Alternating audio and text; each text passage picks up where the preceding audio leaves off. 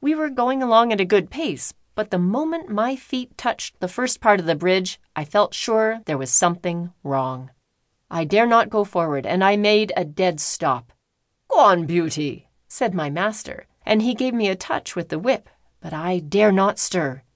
He gave me a sharp cut. I jumped, but I dare not go forward. "There is something wrong, sir," said John, and he sprang out of the dog-cart and came to my head and looked all about. He tried to lead me forward. "Come on, Beauty, what's the matter?" Of course, I could not tell him, but I knew very well that the bridge was not safe. Just then the man at the toll gate on the other side ran out of the house, tossing a torch about like one mad. "Hoi, hoi, hoi, halloo! Stop!" he cried. "What's the matter?" shouted my master. "The bridge is broken in the middle and part of it is carried away. If you come on, you'll be into the river." "Thank God," said my master. "You beauty," said John, and took the bridle and gently turned me round to the right-hand road by the riverside.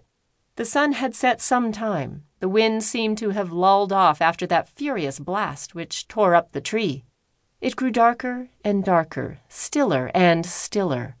I trotted quietly along, the wheels hardly making a sound on the soft road. For a good while neither master nor John spoke, and then master began in a serious voice.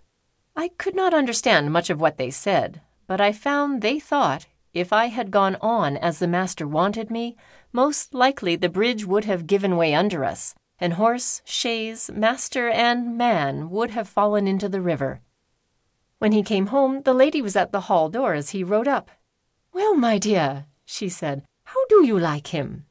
"He is exactly what John said," he replied. "A pleasanter creature I never wish to mount. What shall we call him?"